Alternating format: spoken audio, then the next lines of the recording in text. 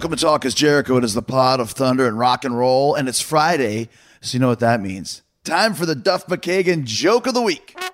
Hey, Chris Jericho, it's Duff McKagan calling you. How you doing, man? I realize, you and I are both married guys. And I never told you about when I was courting Susan, my wife. She said she wouldn't marry me unless I got over my ambulance obsession. Well, I couldn't wait to get down on one knee. Nor me, nor me, nor me, nor. Thank you very much. Goodbye. I'm not sure if I get that one, but thanks to Duff for calling it in like he does every Friday. A great musician, a great guy, and not bad jokester. But speaking of great musicians, we have the Killer Queens, who are going to be rocking Chris Jericho's Rockin' Wrestling Rager at C Part 2 next week, setting sail January 20th. They are here on Talk is Jericho, the world's only all-female Queen cover band. And if you aren't going on the cruise, you still have to check them out. They're constantly out playing shows. You can see all their dates and ticket info on their website at thekillerqueens.com or follow them on Instagram at thekillerqueens. Anyway, today we've got singer Nina Noir, guitarist Emily Ruvidich, and keyboard player Olivia, and they're going to tell us how the band got started, how they put together their set list, which Queen songs are the hardest to play and sing, and which are their favorites. Nina's also talking about meeting Brian May and Roger Taylor and going to the London premiere for the Bohemian Rhapsody movie and meeting Rami Malek. Lots of great stories, lots of Queen today as the Killer Queens rock. Talk is Jericho now.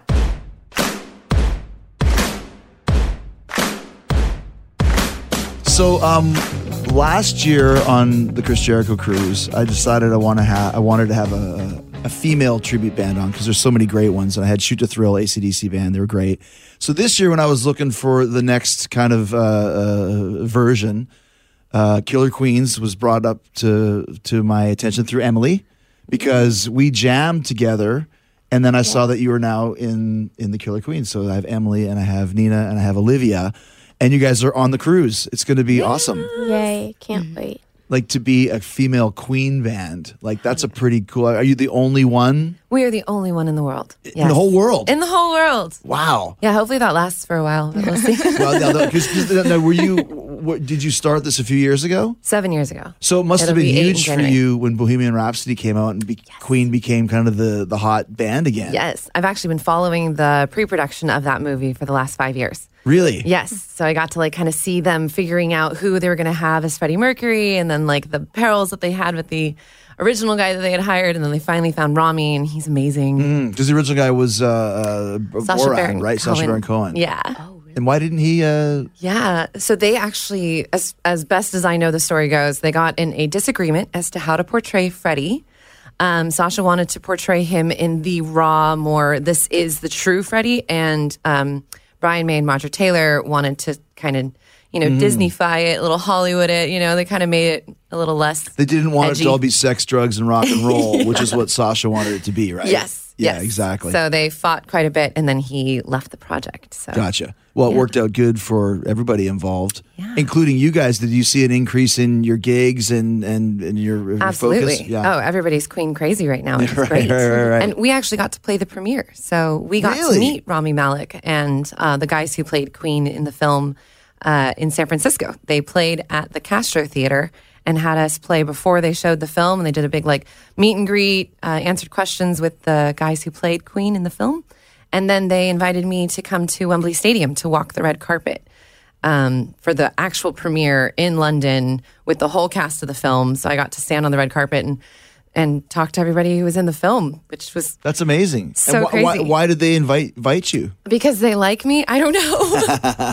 The whole time I was there, I was like, why am I here? I didn't do anything to be here, but But were you kind of like, this is from the Killer Queens, the world's only Yeah. female Queen tribute band? well, so Brian May's manager actually was the one who reached out to me and asked if I wanted to come after seeing that we'd played the premiere in San Francisco. So Were any of the guys there, Queen? yes, Yeah. Brian May and Roger Taylor were both there. I got to meet both of them. Brian's the nicest guy. He is the nicest guy. Yeah. Oh my God. I couldn't believe it. I barely said one word. I was so terrified. I hosted the Classic Rock Awards in London a few years ago, and both Jimmy Page and Brian May were in the crowd. So I was like, I better go introduce myself because there's a lot of people like Lemmy's there. I've known Lemmy for years, and Bruce Dickinson and those type of guys. But I better go like introduce myself to these guys so they know who the hell I am when I'm upset or hosting.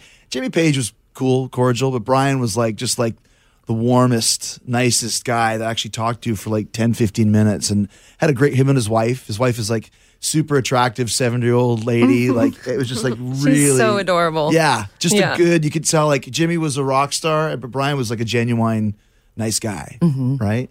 So how did you guys all get involved in this? I mean, to put together a Queen tribute band, as you guys know, not exactly the easiest music to play. And you're a 5-piece Yes. with a keyboard player. Olivia's a keyboardist. Yes, we recently turned into a 5-piece about 4 years ago. So in the beginning of the project, I used to play and sing, but it's hard to rock the crowd when you're sitting behind the piano. So I quickly was like, I kind of want to just stay in front of the crowd. And not to mention, Queen has so much instrumentation, and you really need that keyboard, synthesizer background, or that are just going to be playing to a bunch of tracks. Well, so Queen actually has an unofficial 5th member, which is Spike Edney.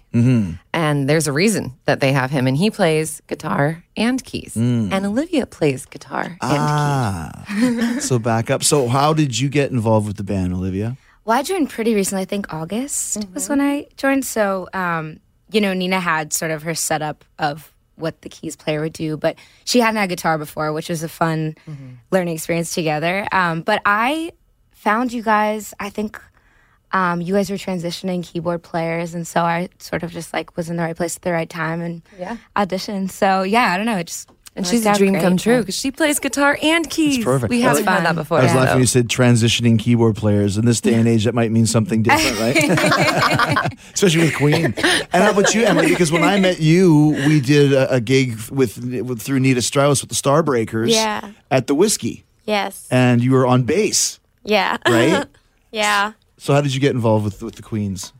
I think like a year and a half ago, I think just mutual friends, like on social media, they just reached out to me, and I was very scared because the Queen songs were like above my level. There were many tears, but learning all of them finally made me like a much stronger player because of it. So are you a guitar player by trade then?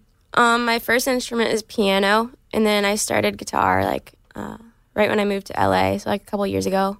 And then for Starbreakers, because Nita, and then it was Courtney, right? For Yeah, Iron Nita and Maiden's was Courtney. like, Yeah, I can't compete with them, so I was like, I'll play bass. Yeah. And we'll talk about Starbreakers because it was a cool experience to talk about Jill as well. But I guess to go back to when you guys started this, or you started it, Nina, what made you decide to start a Queen tribute band, especially as a female Queen tribute band? Well, so I have always been trying to get more involved in rock and metal. That's my heart and soul. And being a female singer, it's challenging to get into those projects. They tend to want male singers. So although I felt like I could sing circles around the guys that were auditioning around me, they would get the gig and I wouldn't. And I finally got frustrated and just said, you know what? Screw it. I'm going to make an all-female band.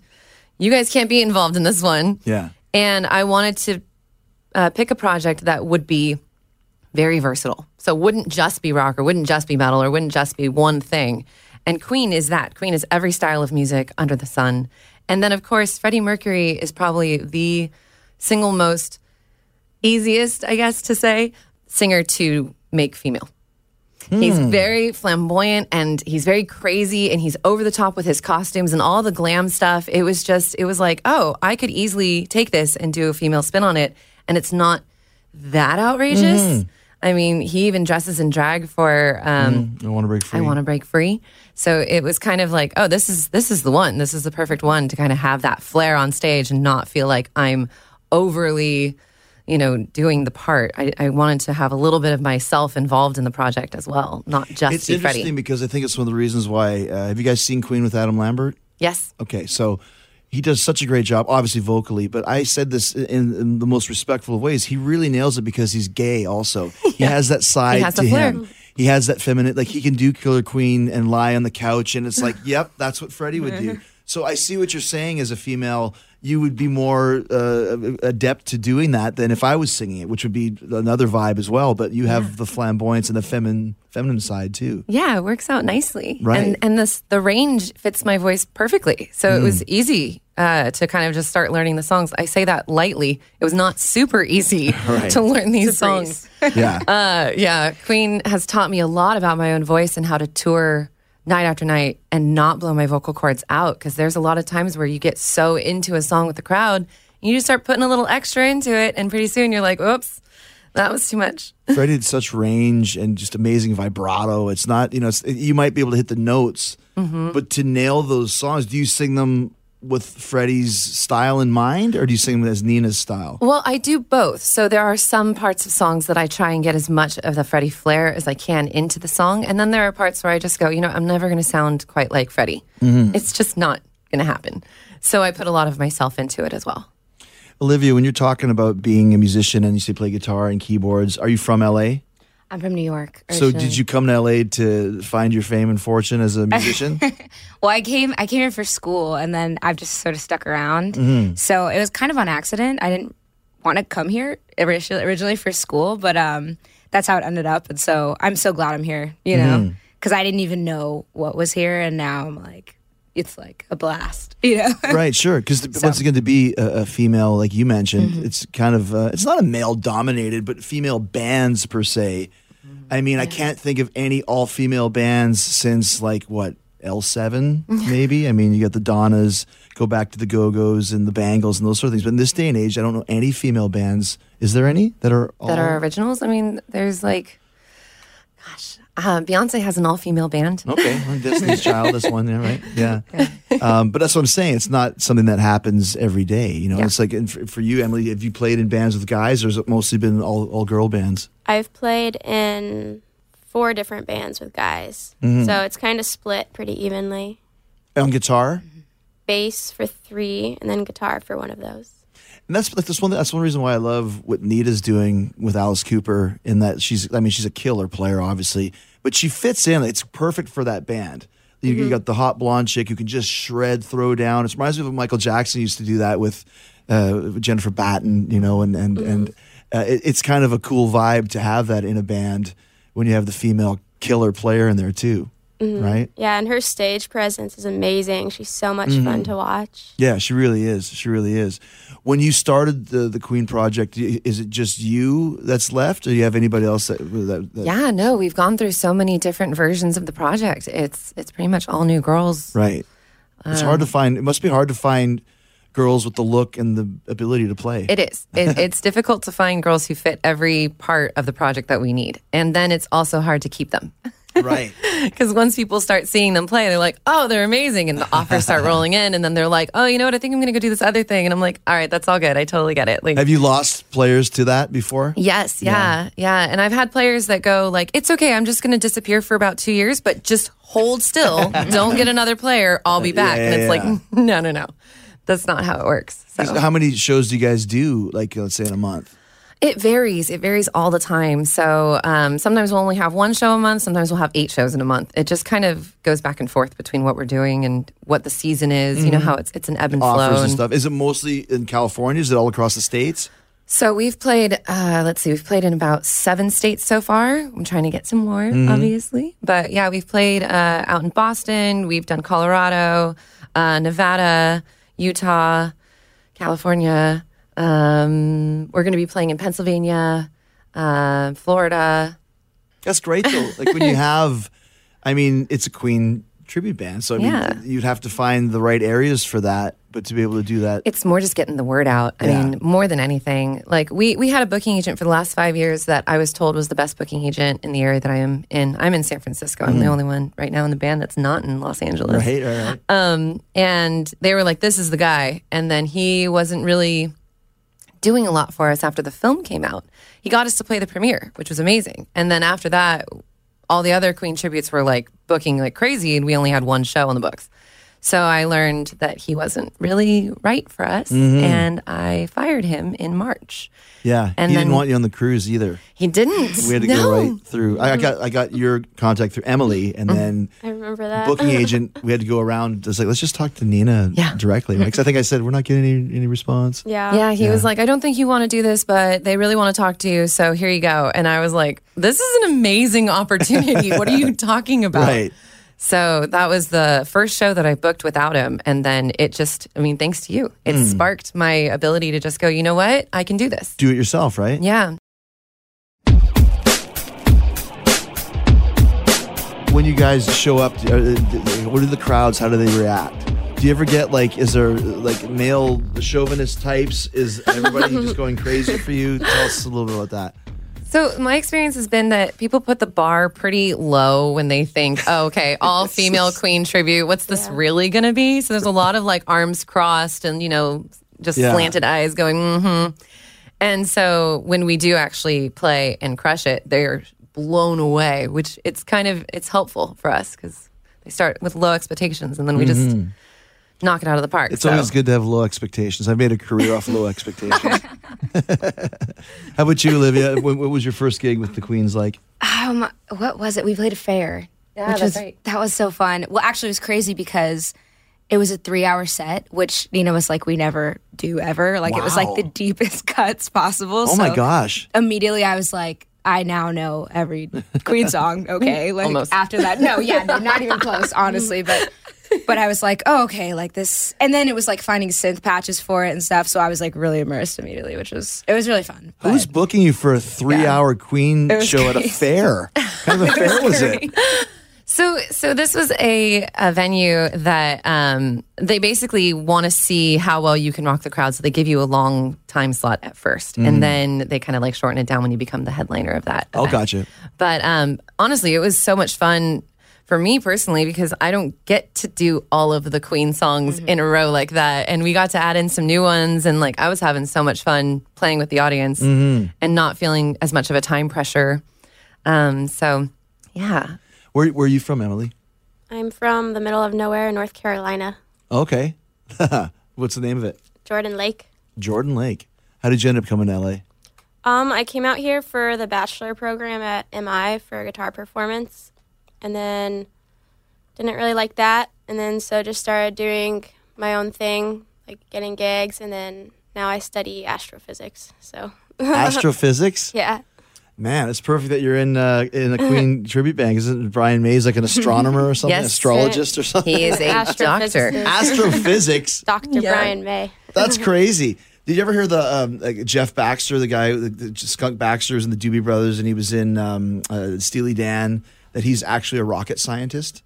Really? You watch these 70s shows, he's just going nuts. He's playing guitar on all the great Doobie Brothers tunes, and now he's an actual rocket scientist with a big walrus mustache. So That's something amazing. about your guitar players and physics. They're right? brilliant. When you guys are touring, do you all travel together? Obviously, a lot of fly dates. Yes, we do What's lots it like of fly being dates. 5 girls in a rock and roll band, touring around, traveling together? Well, the one thing I noticed right away from playing with boys is that girls just smell so much nicer. Yeah, that's true. Get on a tour bus after a week and a half, and it's just oh. We just did a tour, and we have 12 bunks on it, and one of them we have one. Or my PA, and she runs the VIP and does a million other things. She's like, oh, yeah, you guys just stink. No one notices it but you. It's I'm a girl. Hey, that's okay. When I toured with Queensryche, it was the same thing. It's just how it goes. That's right. Yeah, you toured with Queensryche, too. Yeah. That's amazing. Same kind of bus. It was 16-person bus, actually. But they had separate bunks that they built themselves in the back of the bus to fit more people. Oh, my gosh. So is this the Queensryche, the Jeff Tate Queensryche? Yes. So who was in the band? So at the time we had, Simon Wright, Rudy Sarzo, and his brother Robert Sarzo. Rudy's awesome. We had Randy Gain, and I'm missing somebody in this lineup. I was just Kelly recently. something or other? Yes, Kelly Gray. Yeah, Kelly Gray. That's right. Yeah. So were you Sister Mary? I was. Oh, that's great. Yeah. How was that, hanging out for the whole show just for one song? Okay, so this was an interesting event. So they called me up with 2 weeks' notice asking if I wanted to be on the tour. And I didn't know anything about Queensryche. I didn't know anything about any of the band or any of the members. I just Really? showed up for the first show with no rehearsal. Jeff looks at me and goes, oh, by the way, we changed the key. And I was like, oh my God, okay, what? Did you know the song? I did know the Okay. song. I studied it on my own, but I hadn't played it with the band yet. And so it was trippy to go out on stage for 10 minutes. And that was it. And as soon as I walked out on stage, the audience would cheer so loudly because they were not expecting there to be a girl. They, I guess, would often tour and just play the recording and have a video showing her singing and stuff. And Pamela Moore is an incredible singer. And Oh, so yeah. big shoes to fill. Right. But yeah, I walk out on stage, haven't even opened my mouth, and the crowd's like screaming their heads off. I was like, this is amazing. It's a famous part in Queensryche lore. Like that's one of the most recognizable parts in any of their songs. Yeah. Because they have somebody else doing it. We were on tour last year in Germany, and they were playing a festival. Some other black-haired, raven-haired girl was singing. Yeah. You know, once again, just hang out for Was one this part. with Jeff or was this with? It was Jeff. Oh, okay. But he had kind of a rent-a-band now. I think that was his daughter. I think it might have been too. Yeah. She's a pretty girl, but yeah, it was because Yes. it was like a bunch of musicians that looked like hobbits. So I don't think they were actual band. I was like, Well- is that Frodo on guitar? You know, when I was in the band, I learned a lot about the legalities of a project, and Jeff was sort of in the middle of fighting for the name, and I didn't know the backstory, so I got to learn pretty quickly like what was going on, and the fans were very vocal about it on all of my pages and YouTube and everything. Right. And they were at court just trying to fight for the name, and he lost, which is shocking because the new Queensryche doesn't have any of the original members. There's one now? No, there's two guitar player. Oh, and is bass there? player. But Okay. he gained the right to do Mindcrime in its entirety. Yes. They can't do that. Yes. So that was kind of the split there, Yep. right? Because I think the name of the band was even Operation Mindcrime It is. for a while. Yeah. Exactly. Talking about Queen, you mentioned there's other Queen tribute bands. Like, Yeah. what are some of the other ones that are out there? There's Queen Nation, which is here in Los Angeles. Almost Queen, which is out in the East Coast. I think they're in New York. And there's A Night with Queen, which I think is from Texas. So there's a few. There's quite a few. You guys ever run cross paths with them and have a rumble or anything? I actually got to become good friends with Queen Nation. They're very, very sweet guys. They invited me up on stage for my birthday. I happened to be at their show, and then they were like, "Oh, it's your birthday? Oh, come out and sing with us." So I did a duet on "Tie Your Mother Down" That's great. with them. It was so fun. It's so fun getting to watch Greg perform. He's an amazing entertainer. So do the other Queens, do they like try and look like Queen? Yes. Gotcha. They look like Queen. They act like Queen. They try and sound like Queen. Yeah. We don't do that as much. I wouldn't want to see you out there with a mustache. Just being honest with you. Sometimes it happens. Does it? Really? Do tell. She rocks it though. Oh, yeah? What makes you decide to put a mustache on? Yeah, it depends on the venue. So sometimes during Another One Bites the Dust, I do a costume change, and I'll come out and there's like a big drum solo that we do instead of all the synthy stuff in the middle of the song. Oh, right. And then when it comes back in with Another One Bites the Dust, I like put a mustache on and turn to the audience, and I just do that part, and then I pull it off again. That's it. Yeah. Yeah, just a little, nod to A it. cute, funny flair. little moment in the show. Yeah. People always laugh too. They get a kick out of it. Big reaction, right? Yeah. So you guys talking about playing so many different Queen songs. How long does it take to rehearse them? Because some of them are very intricate. So we have limited rehearsals. So when I'm looking for girls, I always explain to them this is extremely challenging music. It's basically classical music disguised as rock. And we only have maybe 1 or 2 rehearsals before you're hitting the stage with us. So you better woodshed. And I go after people who are professionals, who are going to tell me whether or not they can actually do that.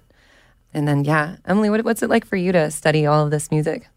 Now I have like the songs down because I've been playing with you guys so long now, but learning the songs was How long have you been playing with the Queens? a year about. So when you were learning them, what were some of the hardest ones to figure out? Oh. Because there's a certain tone to his guitar playing too, right? And what's hard too is how he phrases stuff. Interesting. How do you Like- mean? Like it'll just be like phrase a certain way, so like the legato is in a certain part, and then he'll like do like a little like staccato note, and then just like you can't just play it straight through like with like sheet music. You have to like really listen to how he like What song is an example of that? all of them. Oh, yeah. Yeah. All of them, especially Bohemian Rhapsody too. Like I hear people play that solo a lot, and you can tell they just like were reading like the tab for it or something, and it's like you have to like really listen to like how he like That's a great plays point. it and how he like feels like. Well, Brian May has a very unique vibrato on the guitar.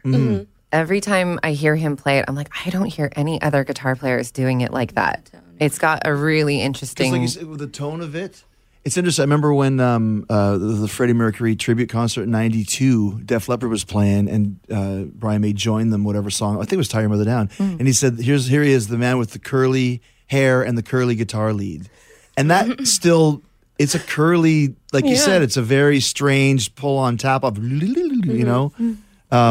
Even in songs like Crazy Little Thing Called Love, just those little licks that he plays in the second verse, not easy to do, but people think that it might be until you actually have to try it. And they're all so precise, and his bends and everything are so, he'll just bend like a crazy amount, and it's just so precise every time that it's hard to even pick out when he's like doing a bend or when he's actually just playing that note. Just playing a curly lead, yeah. Yeah. Was there some songs that were harder than you expected them to be? Or are they all pretty much hard? One that I thought would be hard, but actually, surprisingly, is one of the easiest ones for me is Stone Cold Crazy. Oh, okay. That one has that hard little walk up, but that's kind of the flip one. I thought that one. I was like saving that one, like already about to cry over it. Right. And then that one was surprisingly, like it's more straightforward, like rock than the others. How about you, Olivia? Which songs were harder to figure out?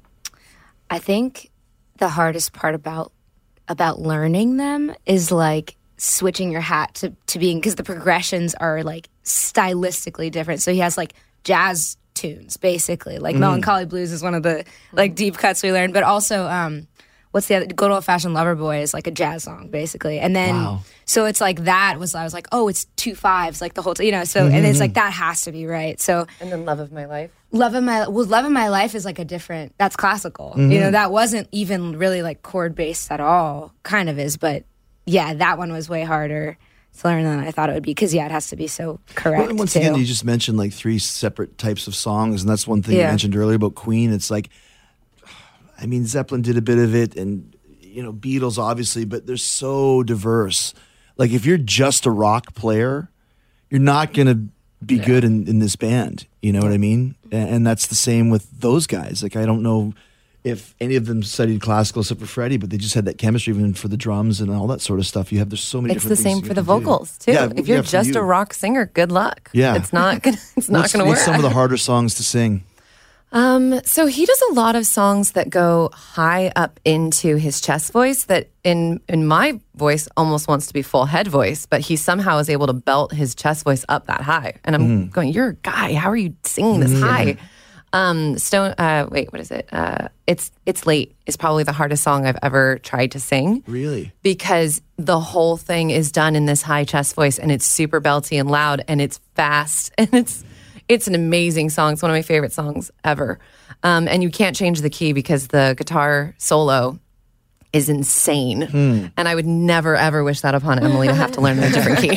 Don't do that to me. No. So I spent a lot of time, I'm a classically trained opera singer and a professionally trained pop and rock singer. So I spent a lot of time stretching out my chest voice and trying to get it to go high enough without putting extra weight or pressure, and then learning how to like back off but not switch. It's a dance while also running around the stage as a marathon and trying to entertain the crowd. And I'm like out of breath half the time going, oh my God, I can do this.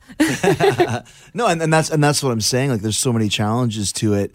It definitely, you have to have some balls to attempt it, and you have to be good. It's like I said to Shoot to Thrill last year in a different way. Like you can't just go think you can play AC/DC because it's not easy. You think it is, but there's such a precision to it. And it's the same with you guys. Like you can't boast as yourselves as a Queen band and not be, no pun intended, killer. Yeah. Right? Absolutely.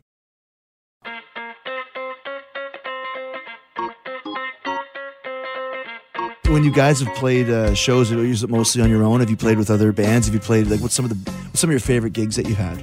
Oh gosh. Well, so we've had some interesting gigs. My favorite gig that I think we played was actually one that was at a comedy festival. It was for Colossal Clusterfest, which is Comedy Central's big festival that they do in San Francisco. And we played the soundtrack to Wayne's World with Alana Glazer and Abby from what's that show? I'm so bad at remembering names. It's a huge popular show, Broad City. Oh, gotcha. And they were Wayne and Garth, and it was like a gender bender kind of twist on the show. And they had 15 actors on stage cold reading. Oh, wow. And they went through the whole film just cold reading on stage with us playing the soundtrack. And when it was at the Bill Graham Civic Auditorium to 7,000 people. And the whole time I was like, this is the strangest gig. You're playing the soundtrack to Wayne's World? Yes. But they wanted somebody who could play Bohemian Rhapsody in its entirety. Oh, gotcha. And because we are the world's only all-female, they jumped on it. They were like, oh my God, we're already doing a gender bender for Wayne's World with Wayne and Garth. Let's get the Killer Queens to come in and do the same kind of thing. So It's perfect, right? yeah. How about you, Emily? What's some of your favorite gigs you've played with the band? All of them? Yeah, all of them. I really enjoyed, I think it was our most recent one. We played right after the Atomic Punks. That was Oh, really cool. cool to get to listen to them and then go up there. That one was fun. That was a really good crowd, too. Was that up in Folsom? Yeah, that was the Folsom Live. Do you do that quite a bit, play with other tribute bands? Yes, we'll often play with other tribute bands. I prefer to play with original projects because I like being able to promote other original bands. But Sure. it's also really awesome to get to see people tributing these incredible artists and doing it so well. Well, Atomic Punks are great, oh my yeah. God. That's kind of the genesis of Steel Panther came from that, right? I was so scared to go on stage right after them. Like the whole time they're playing, I was like, no, I can't follow them up. I can't go on now. But once again, a completely different vibe from you guys. It's not like you're going out there as a a rat tribute or something. How about you, Olivia? Some of your favorite gigs? Oh man, well, I did just join. It's been kind of a whirlwind, but Okay. we had a fun. I mean, I guess not just now. It's been like 3 months. I'm like not new anymore. But well, the whole tour we did in September was so fun. We had just like a straight week of going through, and we played in Vegas. That was really fun. Oh, For Freddie Mercury's birthday. That was Oh, really killer. cool. Yeah, that was just a fun gig. And then what else? I loved the Folsom Live too. That was a really fun time That was a crowd that went as because far as everyone the eye was could so see. crazy. Yeah. Oh, wow. Yeah. And Long Beach was really fun too. We played the Gas Lamp. Oh, that's a famous place, right? That was crowd super went fun. crazy. We were opening for an Oingo Boingo tribute called Dead Man's Party. Only have that in California. funny, yeah. Right? Like, you couldn't put that in Detroit. Right, and they apparently sell out the Gas Lamp every time they play. So we were opening up to this like already ready to go crowd that was happy to be there, and they were so stoked on us. It was hard. It was hard for me to pull myself off the stage. Like I kept being like, "Can we just do one more?" Because the crowd was ready for it. They were Just a little screaming at the ego top of their boost. lungs. Absolutely. I just love the fact there's an Oingo Boingo tribute band. That's amazing. Danny Elfman's one of my favorite artists. Oh, for sure. Yeah. Absolutely. So what other tribute bands is there that you've played with? Is there any other unique ones? 'Cause obviously Van Halen's probably got a lot of tribute bands. Yeah, no, there's not a whole lot of like odd ones. Like we used to tour a lot with the David Bowie tribute. What were they called? They were called the Gene Genies. Oh, that's cool. Yeah, they were super fun, and they Like would do all the different costume eras, changes. costume changes, yeah. I do 9 costume changes during the set, and you have to. originally the band wasn't doing costume changes, and then pretty soon the lead singer started doing changes, and I was like, oh, Yeah. I see. You got to keep up with that. Right? Yeah. But it's been really fun. Right now, we tend to book by ourselves, which is new. I'm used to playing with other projects, but all of a sudden, it's just us. Well, that's great. That shows that there's more, a desire to see you guys. Like I said, when the movie came out, I would see that, oh, this is perfect. Like for me, looking through all, because there's a lot of great, like I said, female tribute bands. Yeah. Like the Guns N' Roses Paradise Kitty, and there was a Motley Crue one, and there's an Aerosmith one, and There's Zepparella. They're my favorite. They're up north. Zeppelin. That's cool. Zeppelin. Yeah. What are With the names Gretchen of- Menn. Gretchen Menn's actually on tour with Neely Brosh and you mentioned her earlier, Michael Jackson's guitar player. Oh, Jennifer Batten. Jennifer Batten. Yeah, they're Gotcha. doing shows together right now. What other female tribute bands is it that you guys have played with or heard of? The Iron Maidens is one of my favorites. Yeah, they're great. I think that's pretty much how I found Emily, was that I follow the Iron Maidens and I followed Courtney, and then she ended up in Starbreakers, and then I saw Emily, and then it was like, oh, Emily. Hello. Let's talk about the Starbreakers for a bit, because that's where we met on stage. It was a great time with Nita and with Jill. Tell us, how did that start up? Because had you guys been playing for a while when Jill passed away, or was it? I think we had been maybe like a year and a half or 2 years. We all had really busy schedules, so it was really hard to, get everyone together for a show. So I think we only ended up doing like 4 shows. But yeah, that was one of the most fun projects I've ever been involved in. Yeah, we had a good time. What did we do? Crazy Train? Seek and Destroy? At the Whiskey, The Whiskey. was, what was it? I don't know. Was it? I thought it was was it crazy? It was an Ozzy song, I think. Maybe. I'm trying to even remember what songs we did. Did you ever have any signs that Jill was because she was depressed, right? Depression. Yeah. I was very, very close with Jill. Were you? So that was very, very hard, rough Such a shock. time. Yeah. It was very shocking. Like, I talked to her like every day, and I didn't even. Because that's what they say when See people it at all. have. Because it was depression, right? Suicide from depression. Yeah. And you never noticed that, right? Because I used to talk about her jewelry all the time. She's making all this kind of cool jewelry and stuff, and then I didn't. Once again, I mean, I didn't know her like you did, but still, Yeah. very, very. I have a little like jewelry box that I have like collected all the jewelry she made me. Oh, when yeah. I knew her, because we both loved unicorns. Uh-huh. So she would always, whenever I'd go over there and she would dye my hair for me, she'd have a new unicorn jewelry or a wolf, and she'd always like give it to me or put it like on my car, like mirror. She was a great singer. Yeah, she was. Her our first show, 45 minutes. She had, I think it was like a 5-octave range in that 45 minutes. Wow. Mm-hmm. That's crazy. That's crazy. Yeah. Because I met her through the Golden Gods, the award show. She was there, and then I checked out Huntress, and then obviously at that gig, the whiskey gig too. It's like, wow, she was a really good singer, good front woman, very, very cool person. So Yeah. shout out to Jill. And you had to be blonde for that gig? Yeah. Was that the gimmick that everyone has to be a blonde? Yeah. Yeah. Everyone was blonde for that. It was fun. How do you pick out the songs that you guys play when you mentioned doing 3-hour sets? And you mentioned some really obscure tunes. Yes. Are you trying to play all the hits plus others? Or are you trying to mix it up? Or Well, so we have to play all 18 hits pretty much every time we perform. is that what it is? Yeah. 18? Mm-hmm. Yeah. Yeah, the audience wants to hear those songs. And it's interesting is sometimes the audience doesn't realize that that's a Queen song. So you'll see the audience go, oh, this is Queen? I thought Stone Cold Crazy was Metallica. I thought Crazy Little Thing Called Love was Elvis. It's like, what? Right. Yeah. So, and then the deep cuts is like, sometimes I'll put out a poll and be like, what do you guys think? These songs? who wants what one? And like Cool Cat came up, and that wasn't one that I had really listened to in a long time. And I was like, oh, how does that even go? And as soon as I heard it, I went, this is a song that would be popular today. It's killing. I love that song. Awesome. And the audience doesn't know it at all. They have no idea. They've never heard it before. So it's really fun to get to show them some new songs. Well, that's what I mean. Like when you go to see a Queen band, you want to hear all the hits and you have to play them. But do they tolerate and respond to the obscure tunes? Yes. Yeah. Well, Queen's they're amazing songwriters. So I don't feel like they could even write a bad song. Although there is debate over one of my favorite songs is Body Language. I was going to say Hot Space. The Hot Space album, And so many Queen fans are like, screw that album. It's so awful. I love that song, Body Language. Me too. When I was a kid, it was a big hit on radio in Canada. Nice. Yeah. Sexy. I so badly want to perform that. It has like there's nothing to it pretty much. It's just bass and a drum really track. Bad, yeah, but it's great. Yeah. Body. Sexy. Sexy body. that's it. Yeah. What are some of the more obscure ones that you do besides a couple that you mentioned? Oh gosh, what else are we doing right now? Play the game. That's not that obscure though. Play the game's Save not Me. super Play obscure. the game? Yeah, that's Save a- Me's a good one. Do you guys do like Dragon Attack? Yes. We do Dragon Attack. We do it in a medley with Bicycle Race, I'm in Love with My Car, and Flash.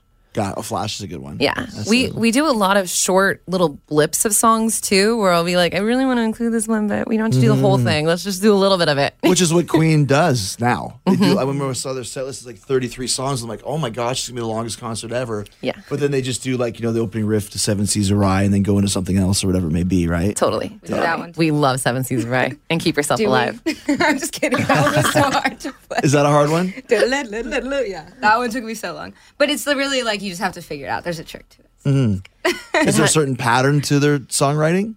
Is that No. what you mean? Or is there a Well, trick to it? they do have some patterns. Like I was noticing that in some of the less jazzy or like they're half jazzy, half not. Like they'll go to like the D minor, A minor. They have some like progression patterns. You guys are such musos. Not You throw legato out me, and you're always, throwing D yeah. minor patterns and all this sort of stuff. But I mean, yeah, like you said, once again, you have to be because it's Queen, right? It makes you a stronger player. I mean, that's my favorite part of having this tribute is that, like, it gave me the opportunity to tour with Queensryche. I didn't think that was going to happen. It's given me the opportunity to become a stronger singer.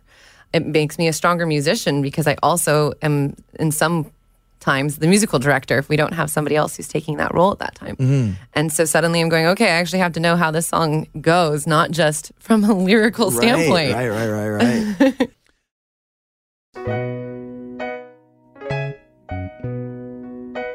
So tell us, you mentioned you went on an actual tour, like a week-long tour. Was this like, were you guys piloting in a van, or how did you get around? No, we were flying. Oh, wow.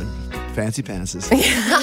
Hot We don't shots. do vans. Oh, my goodness. There you We go. try not to do vans.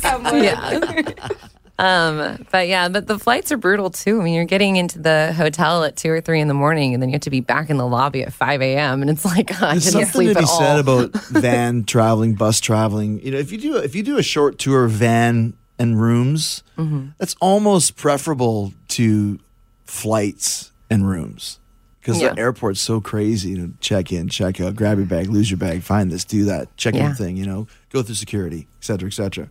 That's why I'm just like booking them on private jets using Jet Suite X. Like we're just going to skip TSA. We don't need that. Yeah, just private jets. Yeah, you got that Killer Queen money now, so you're all It's set actually for that. less expensive. do what? I shouldn't be marketing this because it's going to go up in price. But What is it? Jet Suite X. They go by JSX now, and it's private jets that only hold 30 people, and you book flights, and it's just to certain cities.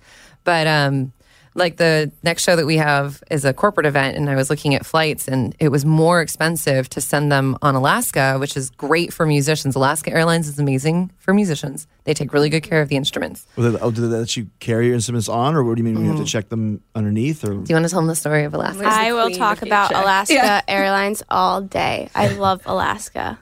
I will be their spokesperson. They take such great care of the instruments. They let you bring it on with you like as carry-on, no problem.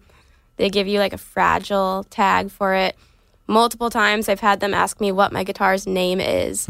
Like they carry it down for you, like down to the plane, so you don't have to even like wow, deal with it. I love Alaska. I will talk about them all day. which and for people that don't understand, like this is a big thing. Like I know when we tour, especially in Europe, where there's a lot of fly dates, you have to bring your guitar with you on the plane, and a lot of times they will give you hassle or make you so ridiculous. Made us buy an extra seat for the freaking guitar. What? Yeah, some shitty airline in like Denmark or wherever we were last year. And it's like, are you kidding? Like, you cannot take it on the plane. You must buy another ticket. And It's Yeah. like, dude, come on, man. Like, what are you talking about? There's 50 people on the plane. It holds 200.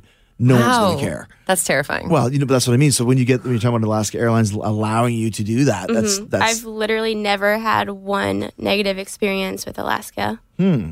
there you go, spokeswoman right Yep. there, Amanda Yep. Ridovich. Now, tell me more about this JSX thing. Why am I just hearing about this for the first time? I've been traveling for 29 years. I've It's never heard newish. this. I think they've only been around for 3 years. So it's not brand new, but it's still pretty So it's new. a private jet, but there's other people on it. Yes. So it's basically like Uber for flying. So it's people who own private jets who fly on their own, and then they are able now to sell tickets to their planes, and then they fly you to certain cities. And so I'm going to look into this. yeah. I'm super jelly right now. it's awesome. I'm flying with them on Friday. Wow. So there you go. So you really were flying private jets. Where are you kind of looking to take the band? We talked earlier about Australia. Is that something that you're going to try and make Absolutely. happen? I mean, my dream when I started this project 7 years ago was to be able to tour internationally on the project. I really wanted to be able to get enough eyes on the band so that my own personal career could even have a chance, because it's very hard to get anywhere in music these days. It's become, the barrier of entry is so low. Anybody can make music these days, which is great and also terrible. Right. So You can put up anything on Spotify or whatever it is. yeah, so it's an ocean no one's of paying people for it, right? screaming, "Look at me!" and Yeah. nobody's really paying attention. Yeah. I teach voice lessons as my day job, and my students went from like knowing albums, band names, everything about the project to I just like this song, and I like this other song, and I don't know who sings it, but I like this song, and I'm like, what? Yeah. Oh, this is terrifying. You don't even know the artist you're listening to, and you don't care at all. Right. So I would love to have the Killer Queens play Japan. I would love to have them in Australia. I'd love to have them in the UK, all of Europe. China would be amazing if we could get out there, although I heard some interesting things about touring China, so let's work on that. But the thing is, though, like I said, I mean, the fact that you're all female is a huge plus. Like, I would take you guys over a male band just because it's I did take you over a male band because it's such a cool concept. You know what I mean? Like I said, the same thing with the Shoot to Thrill girls. It's like, this is fucking killer, man. No pun intended. So I like when you're talking about Australia, and I mentioned that I saw Paradise Kitty over there. So there's kind of a market. I think you guys would do great there. Yeah, Great rock and roll we're country. actually, after this lovely podcast with you, we're going to be doing an interview for an Australian television show. Ah, right. So, yes, and you've agreed We're to going to be our doing it. That's right. interviewee. Yes, exactly. So I'm excited to have that happen and hopefully get more attention on the project out there. I changed my attitude towards how to market the project, and I started marketing in areas that we've never played. And normally I would market, we have a show at this date, at this place, come to it. And I would just market the shows. And now I'm going, no, you know what? I'm just going to blanket statement market across all these different areas and see if anybody then hits us up and goes, oh, I just heard about you. This sounds so cool. Right. And just see what happens. And that's why it's good to be on the cruise, because every week or every twice a week, I'm mentioning your name on the podcast. People see it, and there'll be 2,200 people that are captive audience to check you out, and the word gets around. Yes. And that's kind of how you do it nowadays. Because like you mentioned, it's all about touring. There is no more record sell. Records are just basically a souvenir for the tour. Queen's music is a souvenir for your tour. I had a feeling that things weren't going very well in the music world when System of a Down created an album that said, steal this album. And it was just a white sheet, and it wrote in Sharpie, steal this album. Yeah. And I was like, uh-oh, this isn't a good sign. And I was still very young at that point. I was barely in high school looking at that going, Do you think, I was just thinking about this, do you think that it, obviously this is not a bad thing because it's Queen and you want them to last forever. Do you think it hurts your draw a bit when Queen's out there touring this summer? Was that a problem? No, actually, it's interesting. So Queen will come through the area, and I'll go to their show and I'll hand out flyers for our band because of target audience. And a lot of times they'll go, "Oh, this is cool. I want to see this," and we'll get people who come to the show and go, I think you guys are better than what they're doing with Adam Lambert. And I'm going, shut up. There's no way. You It's can't so say good that. to hear, though. Oh, it's amazing. It's amazing to hear those things. Let's just as we wind down here, tell me a little bit more about when you went to London and the red carpet and all that stuff. How was it talking with Roger and Brian? Did you have a conversation with them? So, yes and no. They were very busy with interviews. So Roger Taylor is not very approachable. He is very much the typical rock star. Yeah, I've heard He's that. like, English hi, rock yes, star. nice to meet you. Okay, Yeah. whatever. Yeah.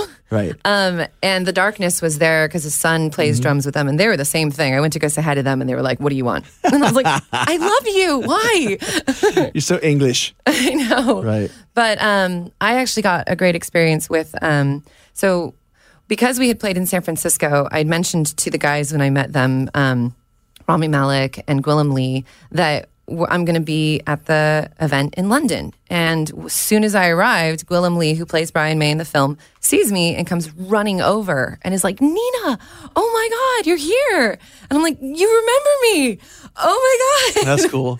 Because he's gorgeous. He's the most beautiful man I've ever seen in my life. Brian May's also very gorgeous. They look like twins. Yeah. And he, very friendly, and wanted to introduce me to everybody. So he grabs me and walks me around and starts just introducing me to everyone. And it was very short, very quick, but he kept going on. "This is Nina, the lead singer of the world's only all-female tribute to Queen. Isn't that so cool? I saw them play in San Francisco. They were amazing." And I didn't have to say anything. I just got to stand there and smile and wave and be like, "This is awesome." And so he introduced me to Brian May, and I froze because that's the first thing he says. "This is Nina, the lead singer of the world's only all-female tribute to Queen."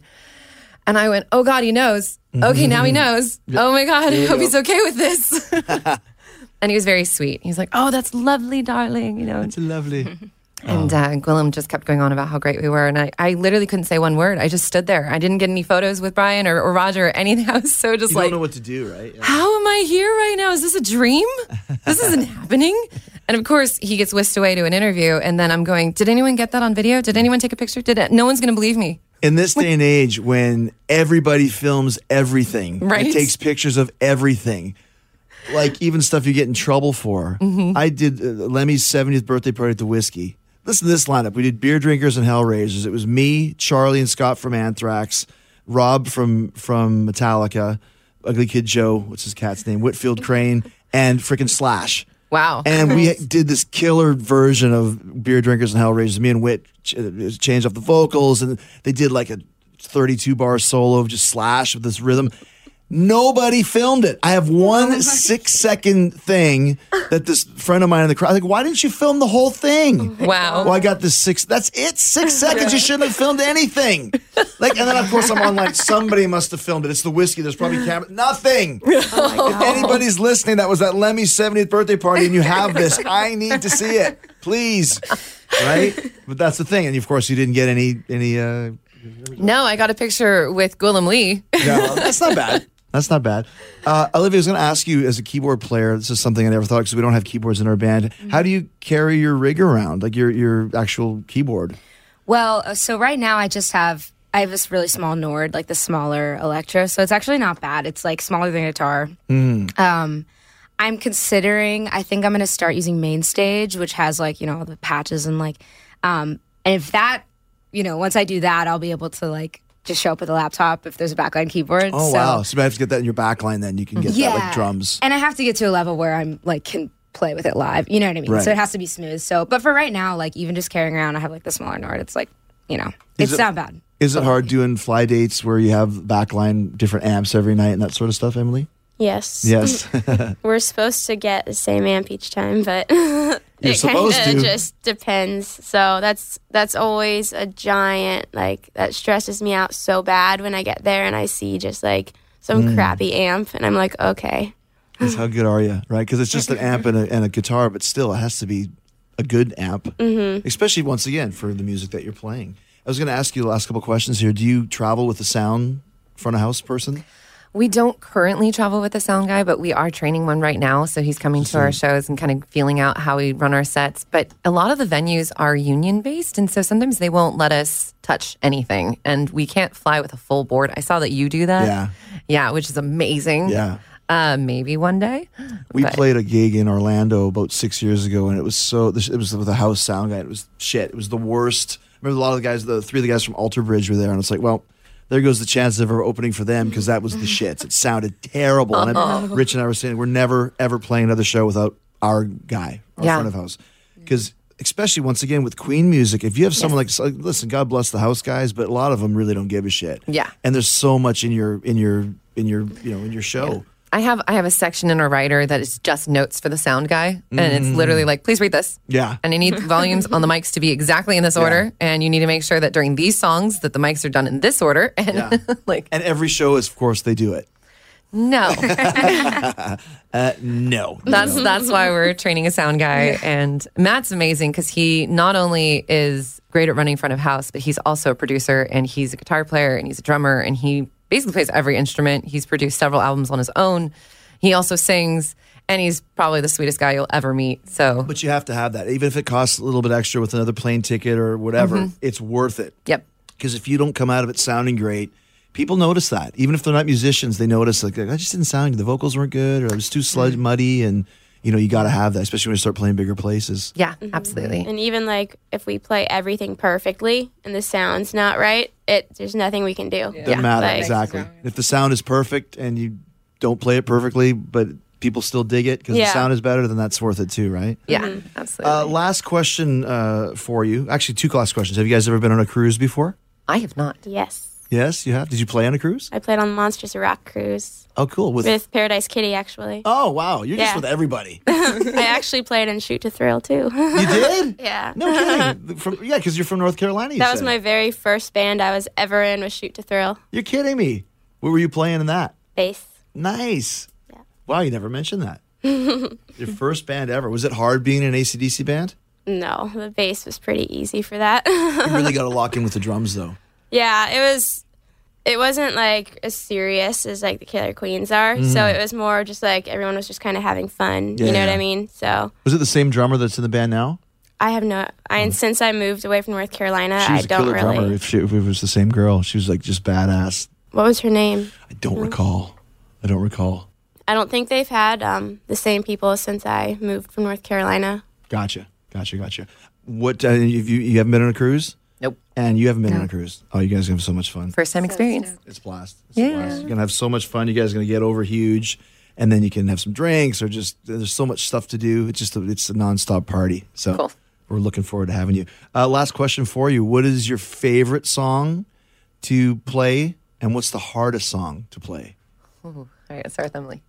I think the most fun one for me is maybe Keep Yourself Alive. And that one's so crazy too, like the format of that song. Yeah. It's just all over the place. So that's Weirdest a really beginning fun. ever too. Like you got to really nail that beginning. Yeah. We've got it. Our drummer and I have got it locked down. Good. We've You have to practiced that practice. one a Yeah. lot. Yeah. And what's the hardest to play? The hardest to play.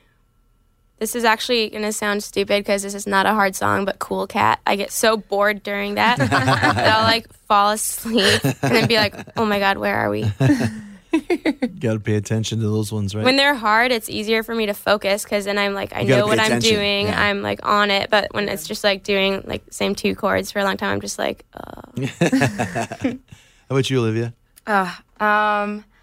I really like You're My Best Friend, just because I love the clav. It's fun to play clav. I like the clav sound. Yeah. Good Old Fashioned Loverboy's fun. I think hardest, also kind of mentally, is Bohemian Rhapsody, just because you have to get it. Like mentally, I'll be like, part of my brain is like thinking about other things. I'm like, you can only think about getting this part That's right. Like, you know what I mean? Like, stop. You have to get So, that right. But yeah, Yeah. that's probably. How about you, Nina? So the funnest song to perform is "Crazy Little Thing Called Love." It's a dance song. Everybody gets like way into it right away. We always win the audience over at that point. If they're like not sure they want to dance, then that song comes on. They're like, oh, okay, I'll dance for this one. Right. The hardest song for me is "Keep Yourself Alive" because that one has so many words. Wow, good point. And they don't repeat in the way you'd expect them to. Like anytime he starts to repeat a lyric, I'm like, oh, here we go. He changes one word. right. I'm like, That's why? super. I hate that stuff. Yeah. Oh, I hate that. And it's so fast. I always feel like I'm practically rapping. I mean, Stone Cold Crazy is basically a rap, and it's way easier. Yeah. I did a tribute, or like, what was it called? Metal Allegiance last year at NAMM. And we did Stone Cold Crazy. And that's you just sing it like James Hetfield. It's not hard at all. Yeah. But yeah, I love the Metallica version where I'm like trying to convince our drummer to play the Metallica drums on it because I like the stops that they have. And Have you guys ever seen the Freddie Mercury tribute concert from '92 at Wembley Stadium? yes. Did you ever watch Extreme? Go watch it. They do an amazing, about a 20-minute medley of Queen. And it's really, really good. Because that band, Gary is great and Nuno is just a killer. Wow. It's Yeah, really... I love Nuno. I'll have to check that Go, out. yeah, I haven't just seen that. Google Extreme Freddie Mercury tribute, and it'll blow your fucking mind. It's really, really good. I just watched it the other day for first time in a few years, and it's like they just really nailed it. They're the closest band to Queen on that whole tribute stage, and it's worth checking Awesome. out for sure. Yeah. I feel like I have to have seen it because I've watched that whole thing as much as. Yeah, they do. It's like a Radio Gaga's in there, and another one. It's the Dust, and just Bohemian Rhapsody, and Keep Yourself Alive, and All the one hits. It's another. But it's just the way they put it together is really, really cool. So. Awesome. Maybe I can take some notes from when we have to do short sets. Yes, Yeah. exactly. And they're like, we don't know who you are. You only get 30 minutes. I'm like, 30 minutes Queen for did the Queen? best. Queen did the best gig of all time in 20 minutes. That is very true. Right? I That mean, is very true true. that. I still say to this day that Queen at Live Aid is the best gig of all time. Yes, You I know, agree with that. Knowing the history behind it and all the stuff, they just murdered it. So good. Mm-hmm. Any aspiring band, when you're like, we actually were doing the Uproar Festival a couple years ago where we got 30 minutes. And I was like, this is what we're going to do. We're going to do Queen at Live Aid. We're going out there. We'll play song after song. Boom, boom, boom. Body blow, punch you in the face. And see you later, buddy. That's how you do it. That's how you do it. We will see you guys on the Jericho Cruise. It's going to be exciting. Yes, we can't wait. Thank we you can't so wait. much. Do you take requests? Oh, well, it depends. Crazy little thing on that. That's my favorite. We got that. You got that one? Thanks, guys. Thank you.